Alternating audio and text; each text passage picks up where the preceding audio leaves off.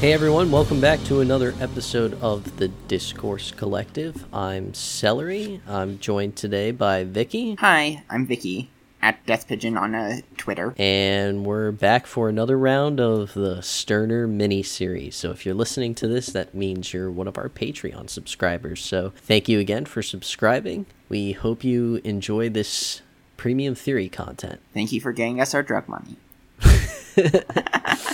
So, on the last episode, we discussed the Free, and that section was pretty much just Stirner owning libs.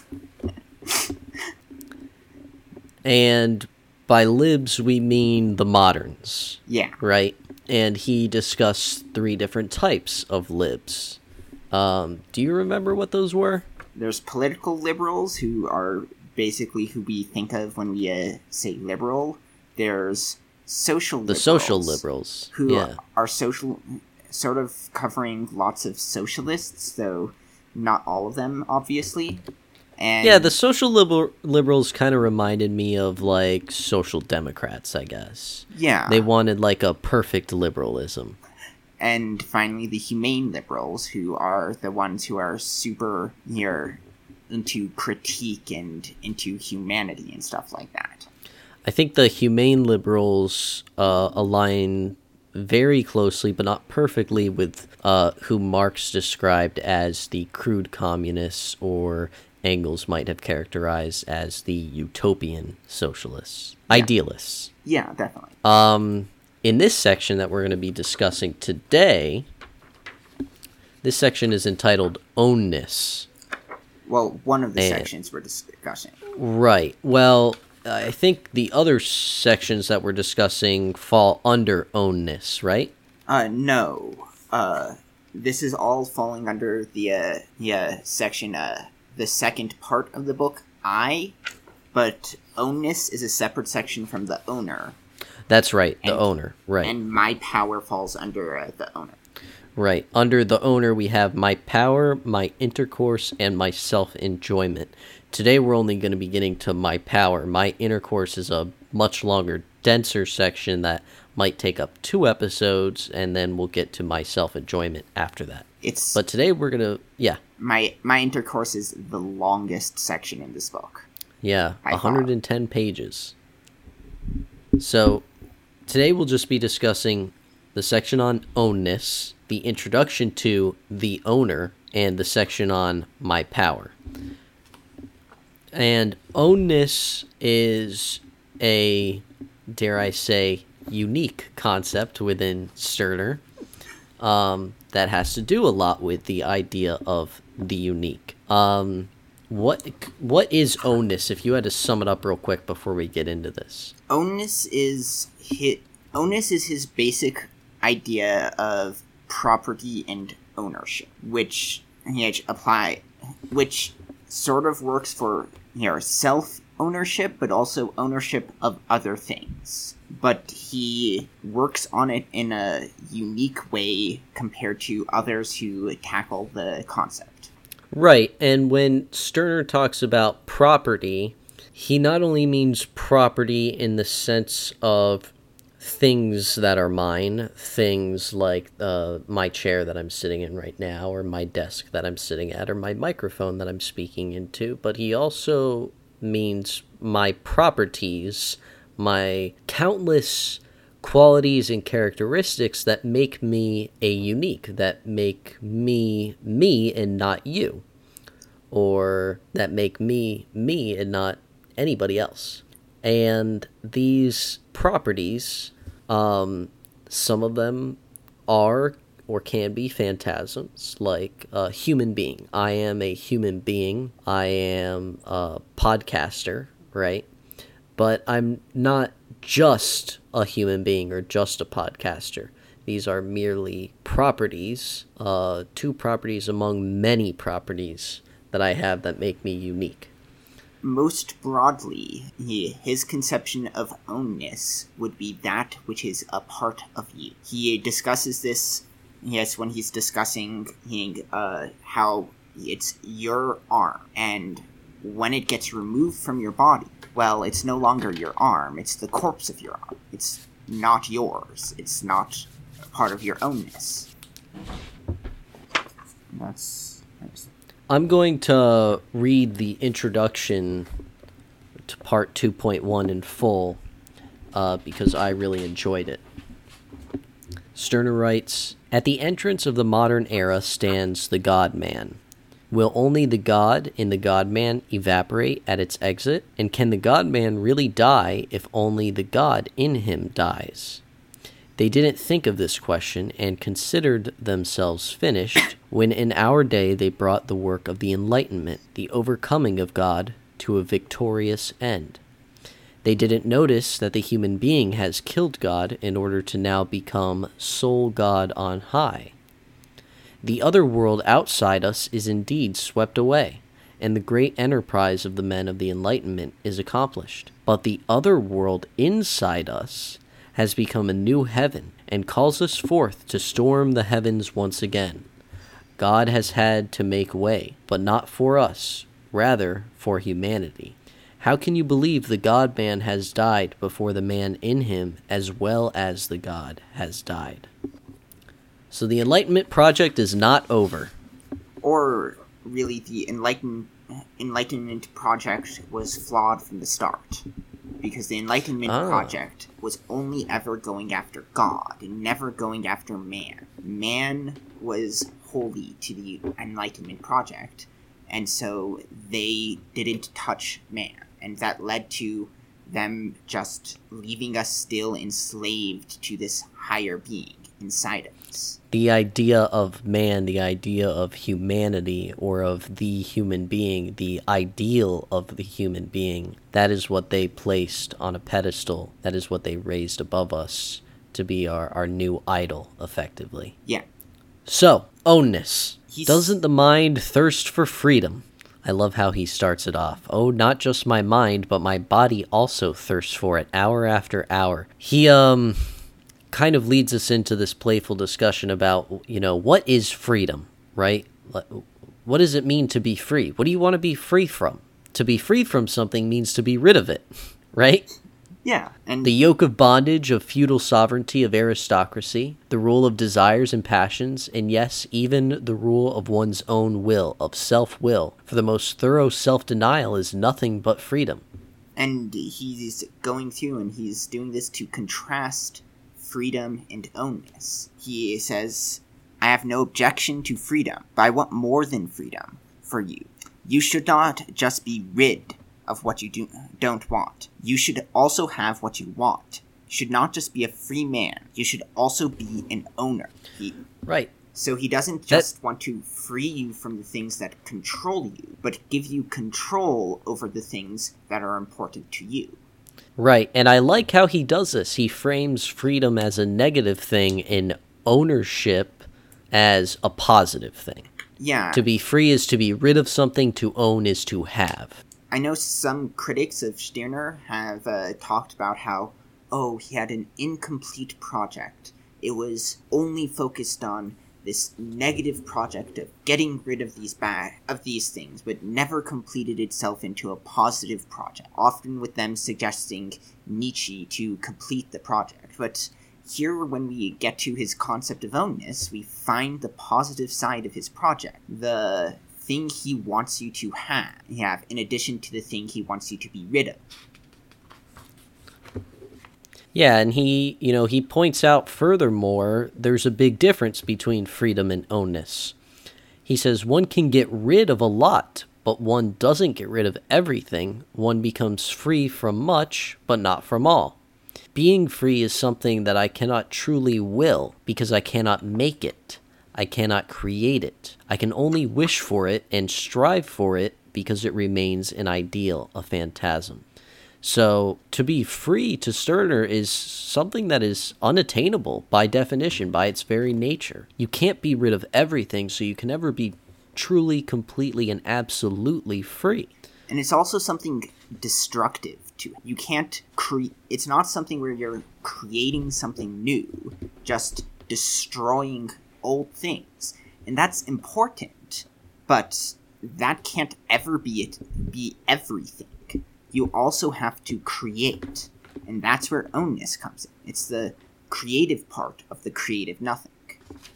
I also love this part when he's kind of dunking on libs here in this ideal of freedom that they hold so highly. In this passage, he says, "The charming dream melts away. Awakened, one rubs one's half-opened eyes and stares at the prosaic questioner. What should people be free from? From blind belief, one cries. What's that? Another exclaims. All faith is blind belief. They must become free from all faith. No, no, for God's sake, the first goes off again. Don't throw all faith away from you, otherwise the power of brutality breaks in. We must have the Republic, a third one can be heard, and get free from all commanding lords. That's no help at all, says a fourth. We just get a new lord then, a ruling majority. Rather let us free ourselves from this dreadful inequality. Oh, unhappy equality, again I hear your uncouth roar. How I had dreamed just now so beautifully of a paradise of freedom, and what impudence and lack of restraint now raise their wild hue and cry. So the first laments, and pulls himself together to take up the sword against excessive freedom. Quickly we hear nothing but the clashing of swords of the disagreeing dreamers of freedom." And I know people who have been every role in that. Absolutely. And this is a great point. People can't agree on what exactly freedom is, and there's a reason for that. It's not really anything. It's just this formless ideal. It's empty. And he says how, in every instance that he just laid out, the urge for freedom has come to the desire for a specific freedom. And the problem with specific freedoms is they always entail a new rule. Yeah, you can't be free from the commanding lords without sneaking in the rule of the majority. You can't be free from, blind belief without sneaking in the rule of reason. There's always a new ruler who comes in when you just target these specific unfreedoms. Even when you look at the freedoms that we supposedly enjoy as Americans, these freedoms are supposedly inalienable rights, right? But according to whom? The state. We put the state in charge of protecting these rights. And what the state giveth, the state may taketh away. That, of course, is getting ahead of ourselves. Yes, that is true. Well, before we get too far ahead of ourselves, what's next? Well, he's discussing. He also discusses in this section the way ownness can provide us with freedom, but not freedom as an ideal, but freedom as something that is truly ours. Let me know what page you're looking at when you find what I'm at 178 and 179. Mm-hmm. The former is free from the beginning because he recognizes nothing but himself. He does not need to free himself first because from the start he rejects everything outside himself because he prizes nothing more than himself, deems nothing higher than himself. In short, because he starts from himself and comes to himself, constrained by filial respect, he is still working to free himself of this constraint. Ownness works in the little egoist and gets him the desired freedom. And he's talking here about how ownness helps free children, while the desiring for freedom just doesn't really work out. They need this freedom. They need this ownness to get them the freedom they wish, rather than simply relying on freedom. And again here on 181 says, "My freedom becomes complete only when it is my power. But by this I cease to be merely a free person and become an own person. Why is the freedom of the people a hollow word? Because the people have no power. With a breath from the living eye, I blow peoples over, whether it's the breath of a Nero, a Chinese emperor, or a poor writer. Why then do the chambers of the German parliament yearn in vain for freedom and get lectured for it by the cabinet ministers? Because they are not powerful. Power is a fine matter, and useful for many things, for one goes further with a handful of power than a bagful of rights. You long for freedom, you fools. If you took power, then freedom would come of itself. See one who has power stands above the law. How does this view taste to you? You law-abiding people, you have no taste. Yeah, here we see another important concept that he's developing, and that is the concept of power. And I think Stirner uses power in a similar but not exactly the same way as we might use power in a colloquial sense. He's sort of using power as the ability to control things or to exert your will over something. Right. Your property only extends so far as you can grasp, right? Exactly. And your ability to grasp that which you want or which you desire, that is your power. And now I think one sentence or one fragment from this paragraph that really drives the point home, that really makes clear just how profound what Stirner is saying here, is he says that one goes further with a handful of power than with a bag full of rights. Yeah, with just a little bit of power, you do more than you can ever get with just the assurance that you have the right to this. Because power allows you to do things, while freedom just rids you of things. Not only that, but power is within your control and right is external to you. That too, yeah. There's no guarantee of right. Regardless of these rights in the Constitution are guaranteed to you. That's not an absolute guarantee. But power is under your control. Your power is yours and yours alone. And when power fails you, it's because you either didn't have enough of it or you didn't use it. It's up to you to control that power and to make sure that you have enough of it to get what you want. Yeah, and this idea of, you may have had this power but failed to utilize it. On the previous page, on 179, Stirner tells us, for thousands of years of civilized culture have obscured what you are to you, have made you believe that you are not egoists, but called to be idealists. Shake that off. Stirner's telling us we are egoists. You don't become an egoist. You realize that you have been this whole time. The idea that we are citizens, or that we are human beings, or that we are this or that ideal, they're all phantasms. It's idealism. We're not this or that ideal or phantasm or whatever. We are egoists. Yeah. You merely have to recognize yourselves, he says. Wake up, sheeple. Yeah, that's sort of what he's doing in a way here, but in a less cringy way. You can take the blue pill. Or you can take the red You can pill. take the Stirner pill. Also earlier, he has a interesting discussion about slaves and what slaves have. He discusses how, let me find the section.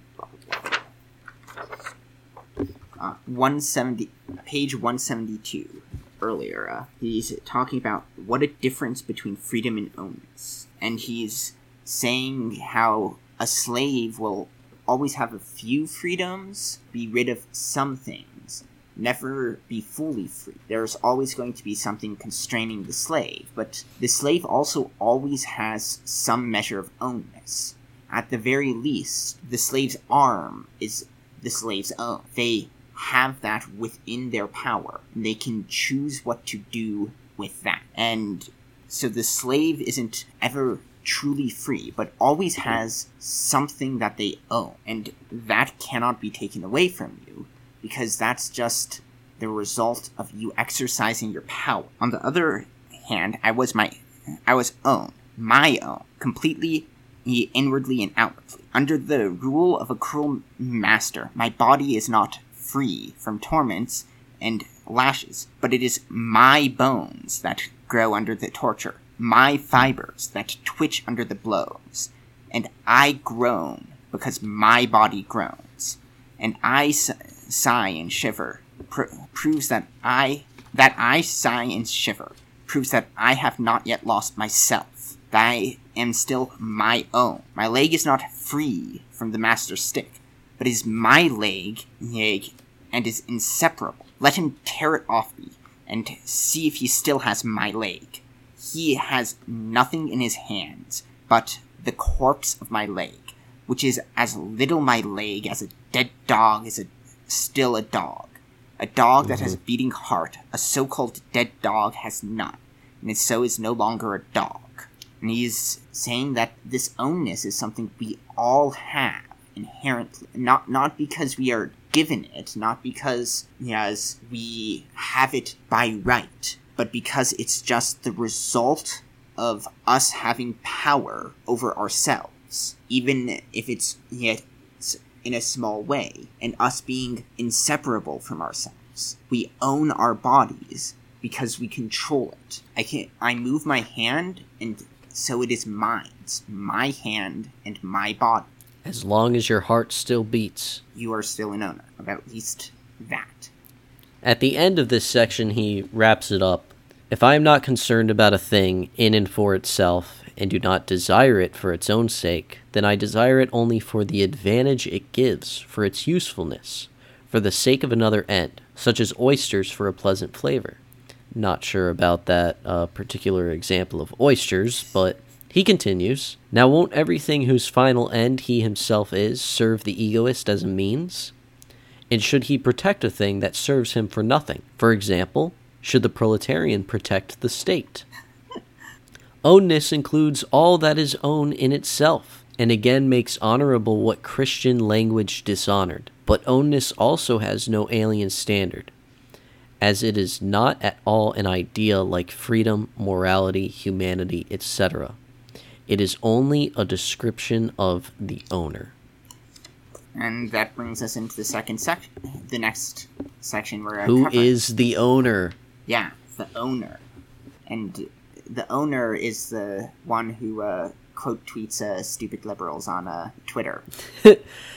Which is what Stirner does here, actually, because he opens up by saying, who does the liberal regard as his equals? Why, human beings, of course. If you're only a human being, and that you certainly are, the liberal calls you his brother. He asks very little about your private opinions, your private follies, if he can just see the human being in you. But since he takes little notice of what you are, privatum, indeed, lays no value on it, in strict observance of his principle, he sees only what you are in generatum. In other words... In the general sense. He sees you generally as a human being. In other words, he sees in you not you, but the species. Not Hans or Kunz, but the human being. Not the actual or unique one, but your essence or concept. Not the embodied individual, but the spirit. And so he's basically just saying, liberals don't give a shit about you. They don't, which is absolutely true. They only care about the human being. Right. And, we can look at today liberals' obsession with numbers and statistics, right? Yeah. Look at the unemployment rate. We only have 5%, 4% unemployment. They care about the rate. They care about the number. They don't care. A 4% unemployment rate means that 4% of the population doesn't have a job. They don't have a way of feeding themselves. They don't care about that. They don't care about those 4%. They just care about the number. They don't care about the people who fall under that number. And you can also see this in many ways how liberals treat people of color. They and also queer people. They put forward people of color and queer people as standard bearers for liberalism. But once they start disagreeing with liberals, they throw them under the bus, and because they aren't actually caring about what the individual person of color or what the individual queer person actually wants or actually believes. They just care about the queerness and the blackness or the Asianness of that specific person, and cares about that in general, because... A perfect example of this is the recent election with Hillary Clinton, who ran not as a Democrat but as a woman. Yeah. And you can also see this in the way many of them treat Chelsea Manning. They were all gung-ho about, oh, look at her, she's a trans woman, shows a great example of the courage of trans women and stuff, but then she started disagreeing with liberal dogma, and all of a sudden they're like, whoa, you can't do that. The conservatives were right, you're a traitor. Yeah. Yeah. And you can also see this with how they treat criticisms of, Kamala Harris. They ignore the criticism entirely in order to focus purely on, oh, you're criticizing a woman, or oh, you're criticizing a person of color. Therefore, that's all that matters. Right. I still think that Hillary is the perfect example of this because, again, her slogan or whatever was "I'm with her," and the focus of her campaign was on her womanness and not on her policies or her principles. And whenever she came under fire, this or that criticism, this wasn't known or really widespread before the election, but for some reason liberals continue to defend her and be mad about the fact that they lost. But something that's come up since the election is that we found out that during her time in the governor's mansion, she benefited greatly from slave labor, and the liberals do not care about about Hillary's slaves. They don't care about them. And when they, despite the fact that they are individual human beings, they are not politically expedient as individuals. Yeah. To the liberal mind. Yeah, and so liberals aren't seeing you as a person. Liberals are seeing you as an identity, as a species, as a member of a whole. And it's that whole that they care about, not you, the individual. And it's that whole that they're trying to benefit. They care about the LGBT brand, but not about the unique individual gay person or the unique individual trans person. But enough about the libs. Though we'll get back to them. We'll get back to them. We could wax poetic about their many shortcomings all day long, I'm sure. And Stirner definitely does not spare them of criticism. The liberals are pious atheists, right? Yeah. And to be pious, one must have a religion. To be atheist, one must reject a belief in God. So what is the religion of the liberals? The human religion. The human religion. And what is the human religion? Only the final metamorphosis of the Christian religion. Liberalism is a religion since it separates my essence from me and sets it above me, since it exalts humanity to the same extent that some other religion would its god or its idol. It places me beneath the human and thereby creates a calling for me, a call to be the human being. Stirner goes on, one could call it the state religion, but as the religion which the free state is not only entitled, but is compelled to demand of each of its people, regardless of whether privately he is Jewish or Christian or whatever. What I'm reminded of with his description of liberalism is during the Roman Empire, there was mystery cults and there was the imperial cult. Everyone had to follow the imperial cult. They had to give sacrifices to the gods of the imperial cult, give prayers to the emperor, stuff like that. But everyone could also choose a mystery cult, which would focus on individual gods or goddesses and individual secret rites, which they had to follow. And so they could follow both they all had to follow the imperial cult, but then you could choose among all the different mystery cults. And in the modern day, this human religion, humanism, has become the imperial cult that everyone has to follow. But you can still follow Christianity or Judaism or whatever, so long as you're still following the human religion of liberalism. And, you have to follow the state religion, this liberalism, in order to be considered a human being. And if you reject this state religion, if you reject liberalism, then you are an inhuman monster. And he plays around a lot with the difference and ultimately the sameness of humanity and inhumanity, and the way a human and inhuman monster, he's talking about how they're treated differently, but in the end, they're the same thing. Right. The individual inhuman monster is still a human being, but because he doesn't live up to the ideal of a human being as set about by the state excludes him, locks him up, throws him in a jail, a mental asylum, whatever. Yeah, and this includes, I'm thinking of a later section, sorry. And so he's talking about how, blah, blah, blah.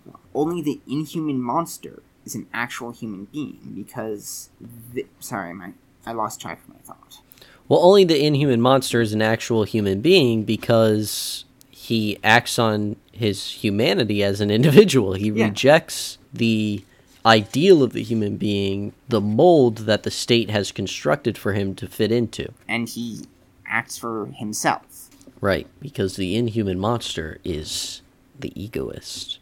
And Stirner says when the state tells us to act on our humanity, what it's really telling us is to act on our morality. The state religion, the state's ideal of the human being is its own morality.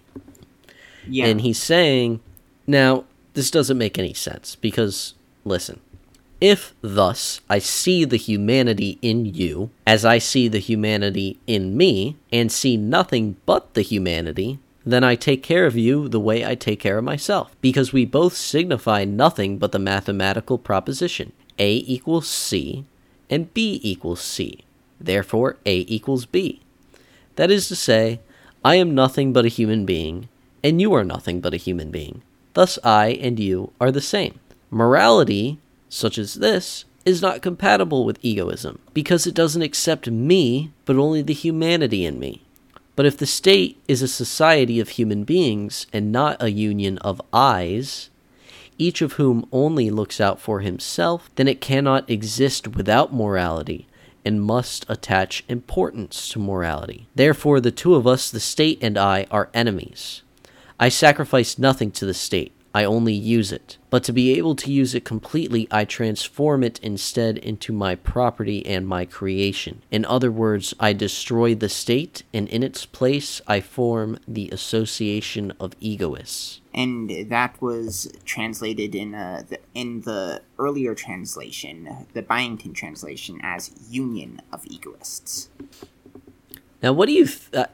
I think that it's interesting because the union of egoists is a pretty big concept in Stirner, and in egoism. Yeah. And I think it really stuck out to me when I was reading this that, first of all, that Landstreicher chose to translate this differently, first of all, but second of all, he did not include a notation here explaining why he translated it differently.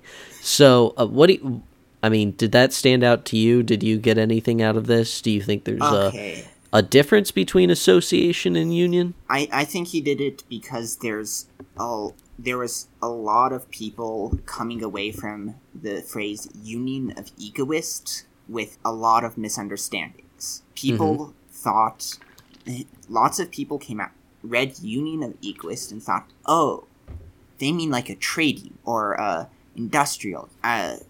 People see the phrase union of egoists and think, oh, it's like a union you form at your work. When it's... That's interesting. I'd never made that association before. But yeah, I can see...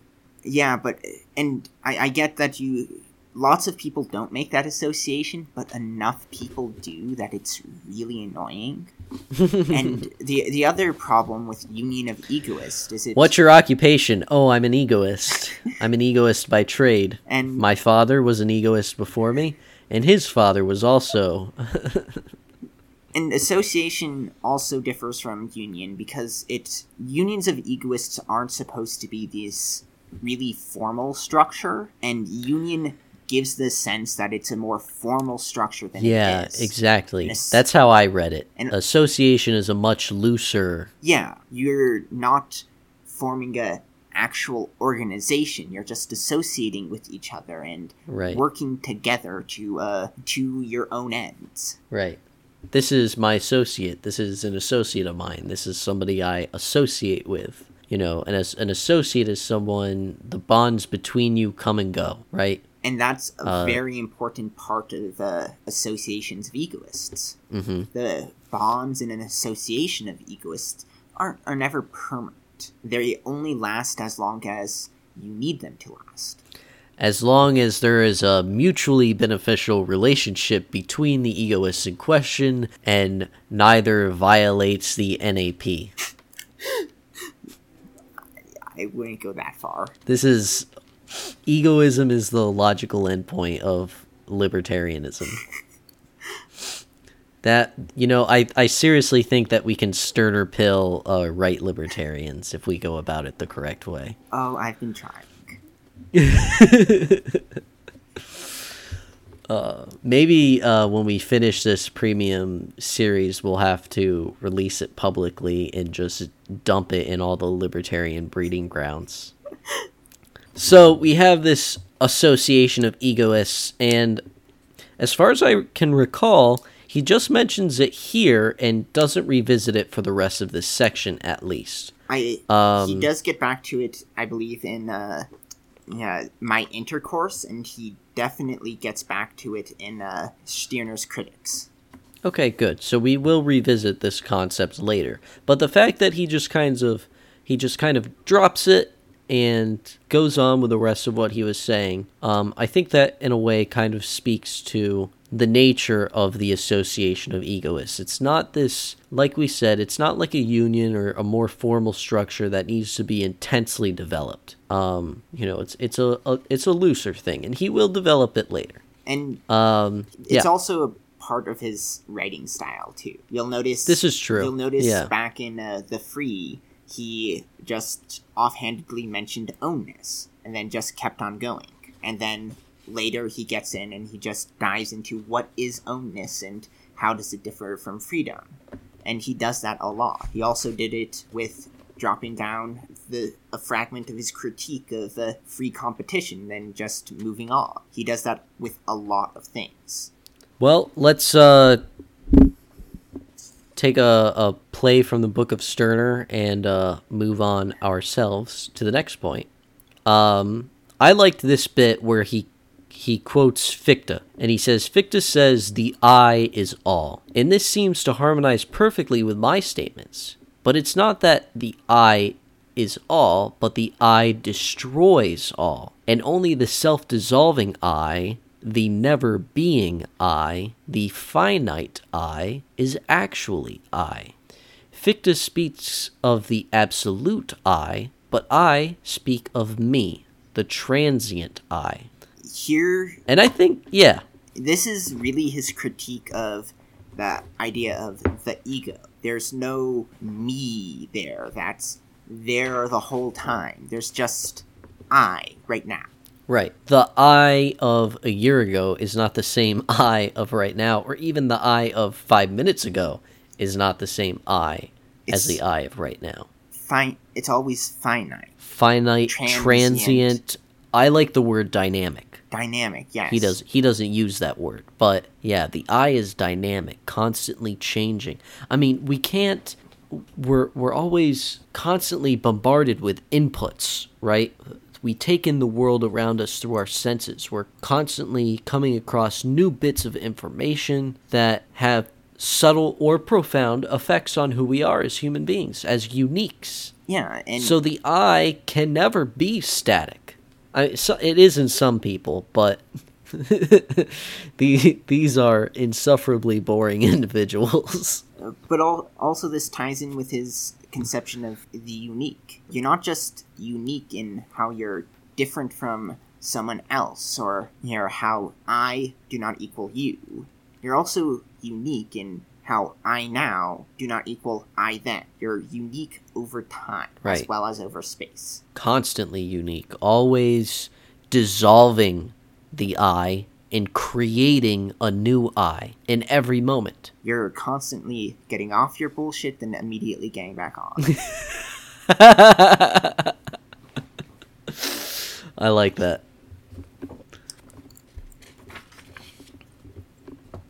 Ooh, I like this bit, how he describes the human being as the last evil spirit or phantasm. Not just any old spirit or phantasm, but an evil one.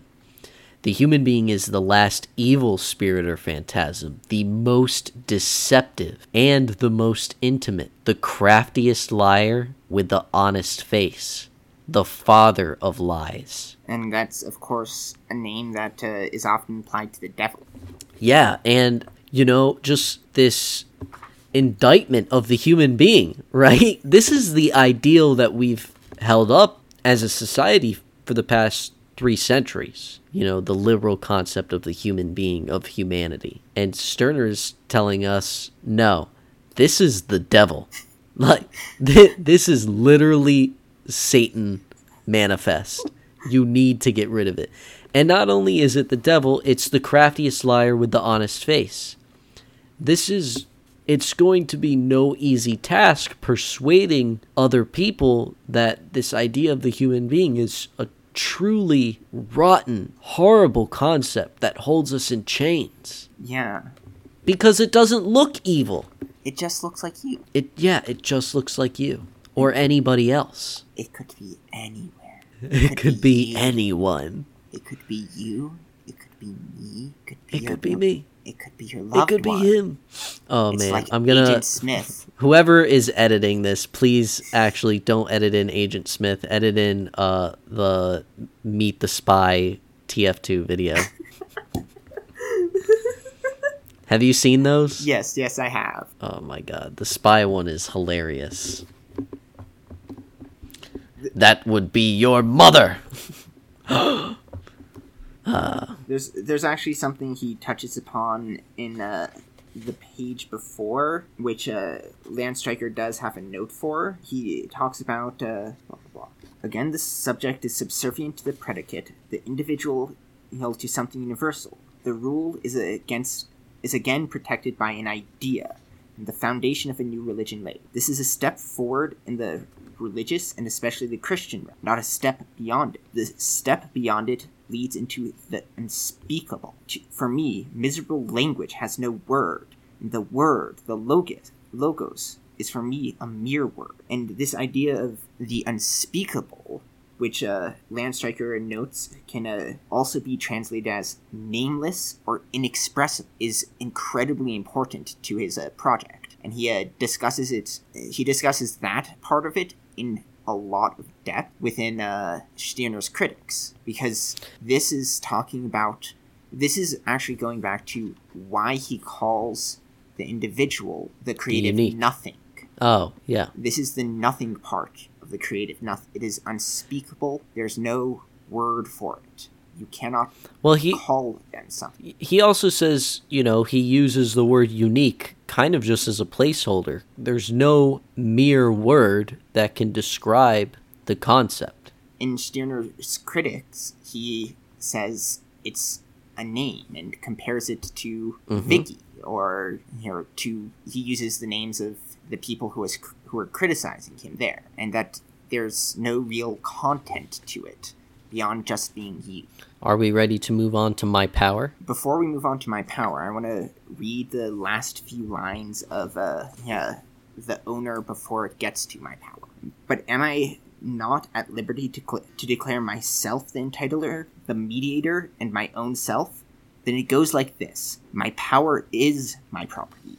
My power gives me property. My power am I myself, and through it, I am my property. And that sort of brings us into My Power. He's putting this importance on my power and how it gives you things, and it allows you to be you, and it allows you to have yourself. So he starts off with this section on my power by defining for us again right. He wants to make absolutely sure that we understand what right is, because he uses this definition and this understanding of right to contrast it with power. He's essentially doing what he did at the start of Oneness by talking about the thing we normally think of and normally want, which he wants to say, no, I don't like that, and contrast it with his own thing. Right, so freedom is the liberal ideal, and ownness is the egoist property. And right is the liberal idea, and power is the egoist conception. And here, there's a little bit of wordplay going on, because right refers to both like rights, like civil or political rights or human rights or what have you, but also as in the right, as in the rule of law, and also right as in morally right, as opposed to something that is morally wrong. But he starts off here by saying that right is the spirit of society. If society has a will, this will is simply right. It exists only through right. But since it exists only by exercising a dominance over individuals, right is its sovereign will. All existing right is alien right. It is a right that someone gives me. So rights are foreign to you. They're given to you. They're bestowed upon you. Like I said earlier, they're guaranteed to you by a constitution, by a state. And this is especially, I especially like this sort of wordplay, because he's sort of saying it's alien, but that's sort of contrasting it with the way most people talk of right as inalienable. But he's saying it's always alien from you, and never inalienable, because it's never yours. It's never a thing you have, but always something separate from you, always something apart from you. Now, on the next page, on page 200, there's two bits here that I really liked. Whether I am in the right or not, there is no judge other than myself. About that, others can only judge whether they agree with my right and whether it exists for them as a right too. So here Stirner's saying right is subjective. I'm the only person who can judge me. If other people want to judge me, they can't. They can only judge for themselves whether they agree with me or not, right? But their judgment is not a judgment they pass on me. It's a judgment they pass on their relationship to me. And he sort of restates this over on page 203 when he says... Well, before we get there, all right. On page 200, he also says, let's take the matter another way. I am supposed to revere sultanic right in the sultanate, the people's rights in the republic, canonical right in Catholic parishes, etc. I am therefore supposed to subordinate myself to these rights. I am supposed to regard them as sacred. So he says, rights are something that we are subordinate to. They don't free us. They don't free us. So you wanted to take us to page 203? Where he sort of restates what he does with the first part of page 200 you were talking about. Goes, I decide whether it is right in me. Outside me, there is no right. If it is right for me, then it is right. Possibly, this won't make it right for others, but that's their problem, not mine. They may defend themselves. I love that. Yeah, I love that part. It's just like Stirner's going, that's your problem, not mine. Right. Like, literally going and using that phrasing, too. Yeah, the, sorry, not sorry. That's your problem, not mine. This, for me, I think, really... I mean, this is Stirner. No one else could have written this, I decide whether it's right in me. If it's right for me, then it's right. If it is right for me, then it is right. There's no right outside of me. Now, this might not make it right for somebody else. That's their problem. If I decide something is right for me, then it is right. Now, also on this page, he actually criticizes the communists, right? And he's saying, whether nature or God or the people's choice gives me a right, it's all alien. It's all the same. It's all alien right. These are all rights that I did not give or take to myself. Now look at the communists. They say equal work entitles people to equal enjoyment. And he says, no, equal work does not entitle you to it, but rather equal enjoyment alone entitles you to equal enjoyment. If you take enjoyment, it is your right. If, on the contrary, you only yearn for it without helping yourself to it, it still remains, as before, a well-earned right of those who are privileged for enjoyment. It is their right, as by helping yourself, it would become your right. When I read this, when I reread this part, I was reminded of Bernie Sanders' thing of always going, oh, anyone who works 40 hours a week should not be in poverty. And right, it's like, always with that qualifier. Yeah, and Stirner saying, no, if I take enjoyment, then it's my right to take it. I don't need this equal amount of work. I don't need to be working 40 hours a week to have this right. All I need is to take the enjoyment for myself and make it my own. Right. There's nothing that entitles me to enjoyment. It's not my mere, a lot of our leftists online will bring up the same criticism of Bernie, you don't need to work 40 hours a week to not live in poverty. Your mere existence as a human being should entitle you to not have to live in poverty. And Stirner's saying, no, nothing entitles you to not live in poverty. The only thing standing between you and poverty is your power, to exercise your will to not live in poverty. That's almost what you just said is almost exactly a quote from Stirner later on, which in a part we haven't read yet. Oh. Stirner criticizes Bernie before Bernie is even born. Well, the last part where you're talking about, only your power separates you from not being in poverty. This bit's also kind of interesting, right? We have this idea that all men are created equal or all men are born equal, right? And Stirner's kind of criticizing that idea here. To establish this idea, you go back to the simplest thing and state that everyone by birth is equal to the other, namely, a human being. And he says, I will grant you that everyone is born as a human being. Therefore, the newborns are equal to each other in this. Why are they? Only because they appear and act as nothing other than mere human children, naked little human beings. But they are therefore immediately different from those who have already made something of themselves and are no longer mere human children, but rather children of their own creation. The latter possess more than just birthrights, they have won rights. And he's basically... So he kind of tears down the idea of birthrights here and says, no, you're not born with rights or entitled to rights or granted rights. You win them for yourself. You are children of your own creation. And he's, again, tackling this difference he has already established between freedom and ownness, where freedom can only be destructive, but ownness is creative. And this birthright, it's never going to be enough because you always need to create. You create yourself. You create these things around you. And you create these rights for yourself. You win them. And by doing so, you create them. I took a course on existentialism my senior year. I had to fill out some electives. And I decided to take a course on existentialism, and I'm glad I did because it was very interesting. I didn't take a lot of philosophy courses in college, and I really enjoyed reading Sartre and Kierkegaard and Albert Camus and Nietzsche as well, actually.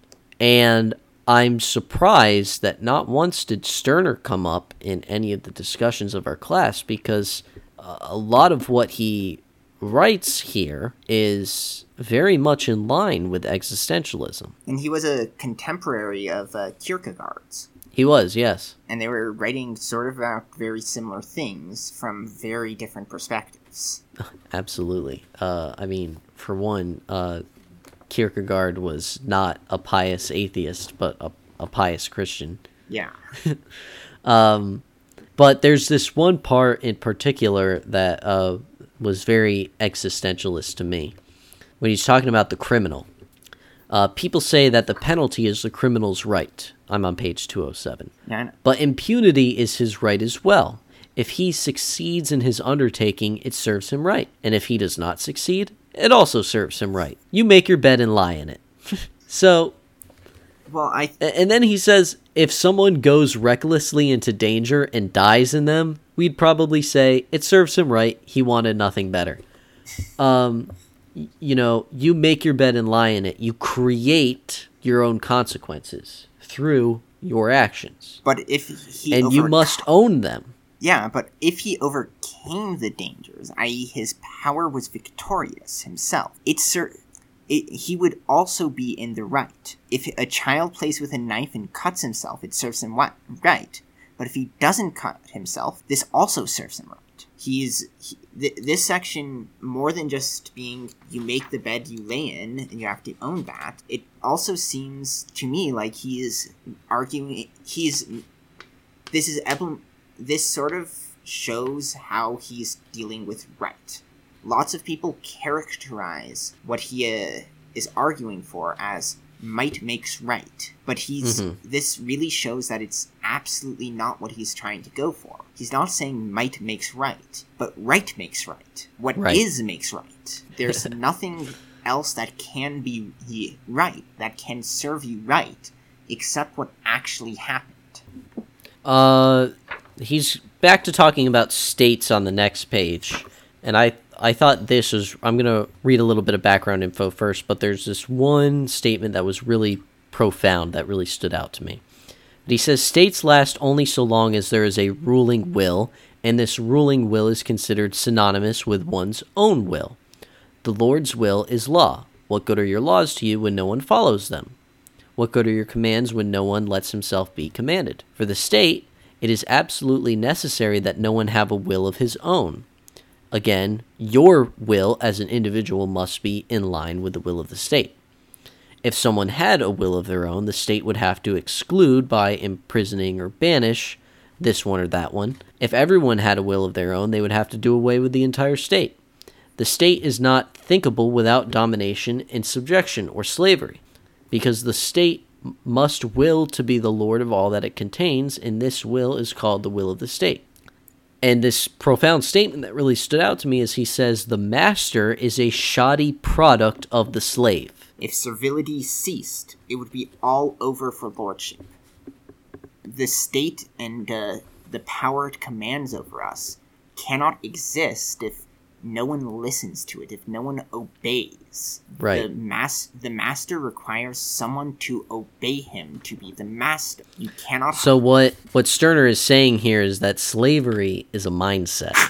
Well, not exactly. Not exactly. He's saying slavery's a social arrangement. Yeah, a social arrangement which requires both parties to be an active participant. You can command all you want, but you need people who obey your commands for the slavery to work. It doesn't need to be everyone who obeys your commands to obey your command. But you need enough people. You need some amount of subjugation to ensure that everyone is subjugated. And someone may say that, well, the master has actual material power over the slave, and it's unreasonable to say that the master is a shoddy product of the slave, and that all the slave needs to do to free himself is to stop listening to the master. Of course, that's unreasonable because the slave and the master do not exist in isolation. They don't exist in a vacuum, right? But there needs to be someone who listens without requiring this direct subjugation. There needs to be in the South, when there was these big plantations, it was when slavery is institutionalized anywhere, at any place, in any time. Yeah, there's these big slave plantations. There's no way that the master in these slave plantations could directly control all of the slaves using purely their power. They had to have some of the slaves who would go and whip the other slaves. And those essentially consented to that part. If they had stopped obeying and there had been no one who was willing to take that position, the slave masters would not have had power. But then they may have had the power of the state backing them up, right? Yes. There are always... We see rudimentary police forces forming at this point in our country's history for the express purpose of returning runaway slaves to their plantations. But suppose if we zoomed out at this level, if everyone in this southern society stopped obeying the state, then slavery would not have been possible. Slavery would not have been possible. The state itself would not have been possible. So the state needs... I think... Go on. Yes. So this... Well, you get your thought out. The state needs someone to consent and to accept the power voluntarily for it to function. Slavery requires some voluntary rule for it to work. I think, a common slogan we hear on the left is this idea of becoming ungovernable. And I think that idea really resonates with what Stirner is saying here. You have nothing to lose but your chains. Mm-hmm. And your chains are of your own creation. Your own shoddy creation at that. A little bit later, he says, every state is a despotism. Whether the despot be one or many, or, as some like to imagine, a republic, all be lords, i.e. play the despot not over each other. This is the case every time when a given law, the will expressed perhaps in the opinion of a popular assembly, should be from then on law for the individual, to which he owes obedience, or towards which he has the duty of obedience. Even if one were to imagine the case where every individual in the people had expressed the same will, and through this a complete collective will came into being, the matter would still be the same. Wouldn't I be bound today and henceforth by my will of yesterday? My will in this case would be frozen, tiresome stability. My creation, namely a particular expression of will, would have become my commander. But I, in my will, I, the creator, would be hampered in my flow and my dissolution. Because I was a fool yesterday, I must remain one for the rest of my life. So, in state life, I am in the best case. I might as well say the worst case, a slave to myself. Because I was the willer yesterday, today I am will-less. Yesterday voluntary, today involuntary. There's no case to Stirner where a state can be a free state. Not even if there's consensus. That only provides you with voluntary rule for the moment. But since the I is transient, since you're constantly since it's constantly being dissolved and recreated, then it is no longer voluntary. That you consent now doesn't mean you consent forever, because that's not how consent works. And you can see this sort of thing in, for example, how lots of capitalists view the capitalist-worker relationship. Oh, the worker consented to it. But really, the worker consented to it then. But that doesn't mean the worker here must be bound by it now. Mm-hmm. Quite a bit later on page 216, he's talking about the idea of crime. Well, he actually starts talking about it here on 209. I think he gets to the meat of it around 216, but if there's any other passages you wanted to pull up. There's a really good quote that lots of people like here on 209. Sure. The state practices violence. The state practices violence. The individual should not do this. The state behavior is an act of violence. It calls its violence legal right. That of the individual, crime. Crime, so the violence of the individual is called. And he overcomes state violence only through crime, when he is of the opinion that the state is not above him, but that he is above the state. Yeah, I really liked that part as well. State violence is law, and individual violence is crime. And you're said 216? Yeah, right from the top. The men of the revolution often spoke of the people's just revenge as its right. Revenge and right, therefore, coincide here. Is this behavior of an eye to an eye, The people cries that the opposing party has committed crimes against it. Can I assume that someone commits a crime against me without presuming that he must act as I see fit? In this action I call right or good, etc. The deviating one is a crime. Thus I think others must go toward the same goal with me. That is, I don't treat them as unique ones who carry their law in themselves and live by it, but as essences that should obey some rational law. I establish what the human being is and what acting in a truly human way means, and demand of everyone that this law become norm and ideal for him, failing which he will reveal himself as a sinner and a criminal. But the guilty are hit by the penalty of the law. One sees here how it is the human being that brings about the concepts of crime, sin, and with them that of right. A human being in whom I don't recognize the human being is a sinner, a guilty person.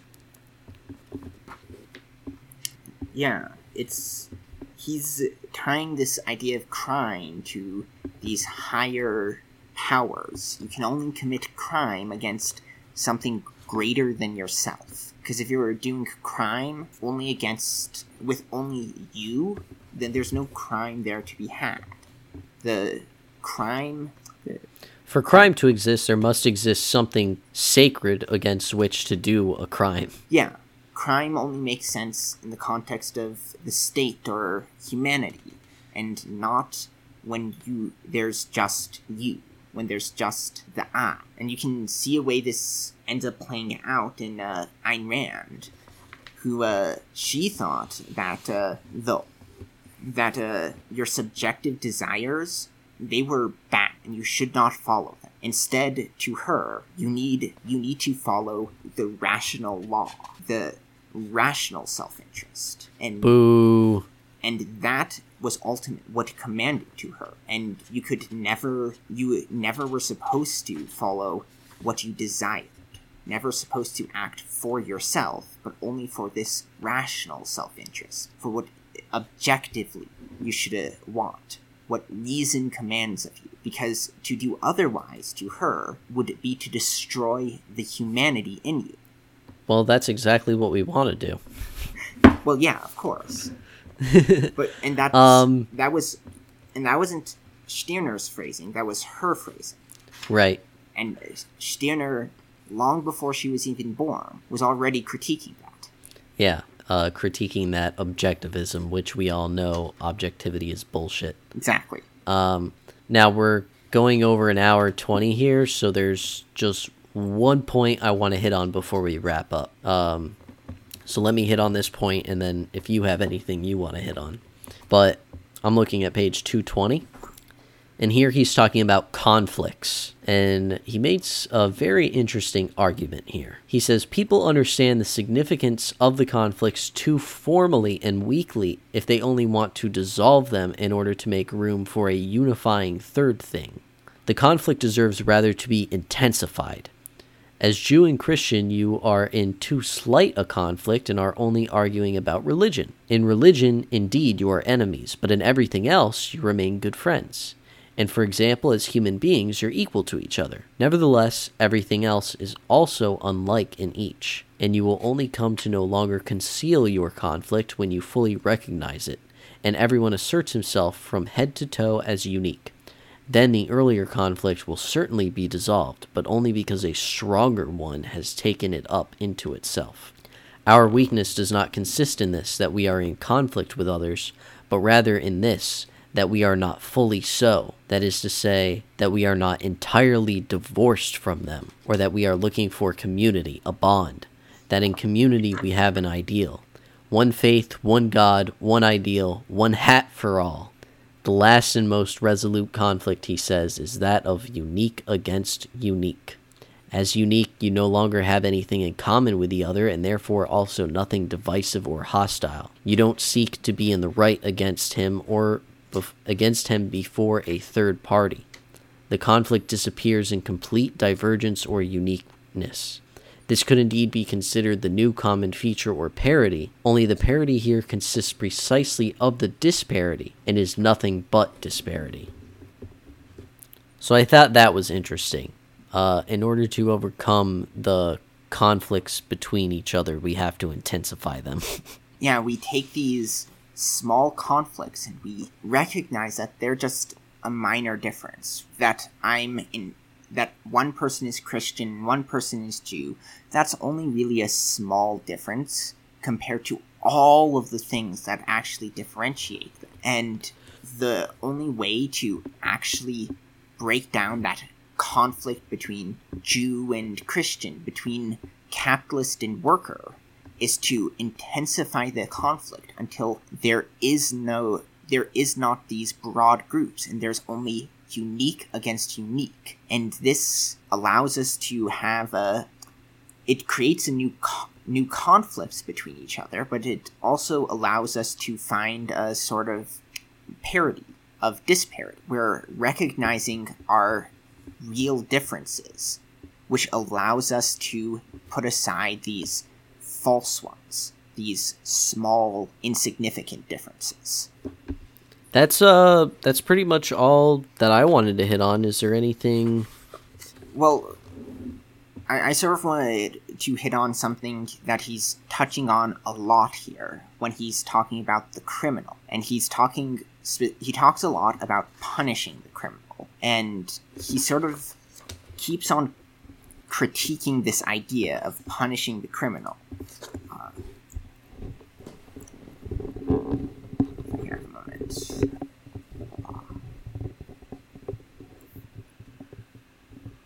Sorry.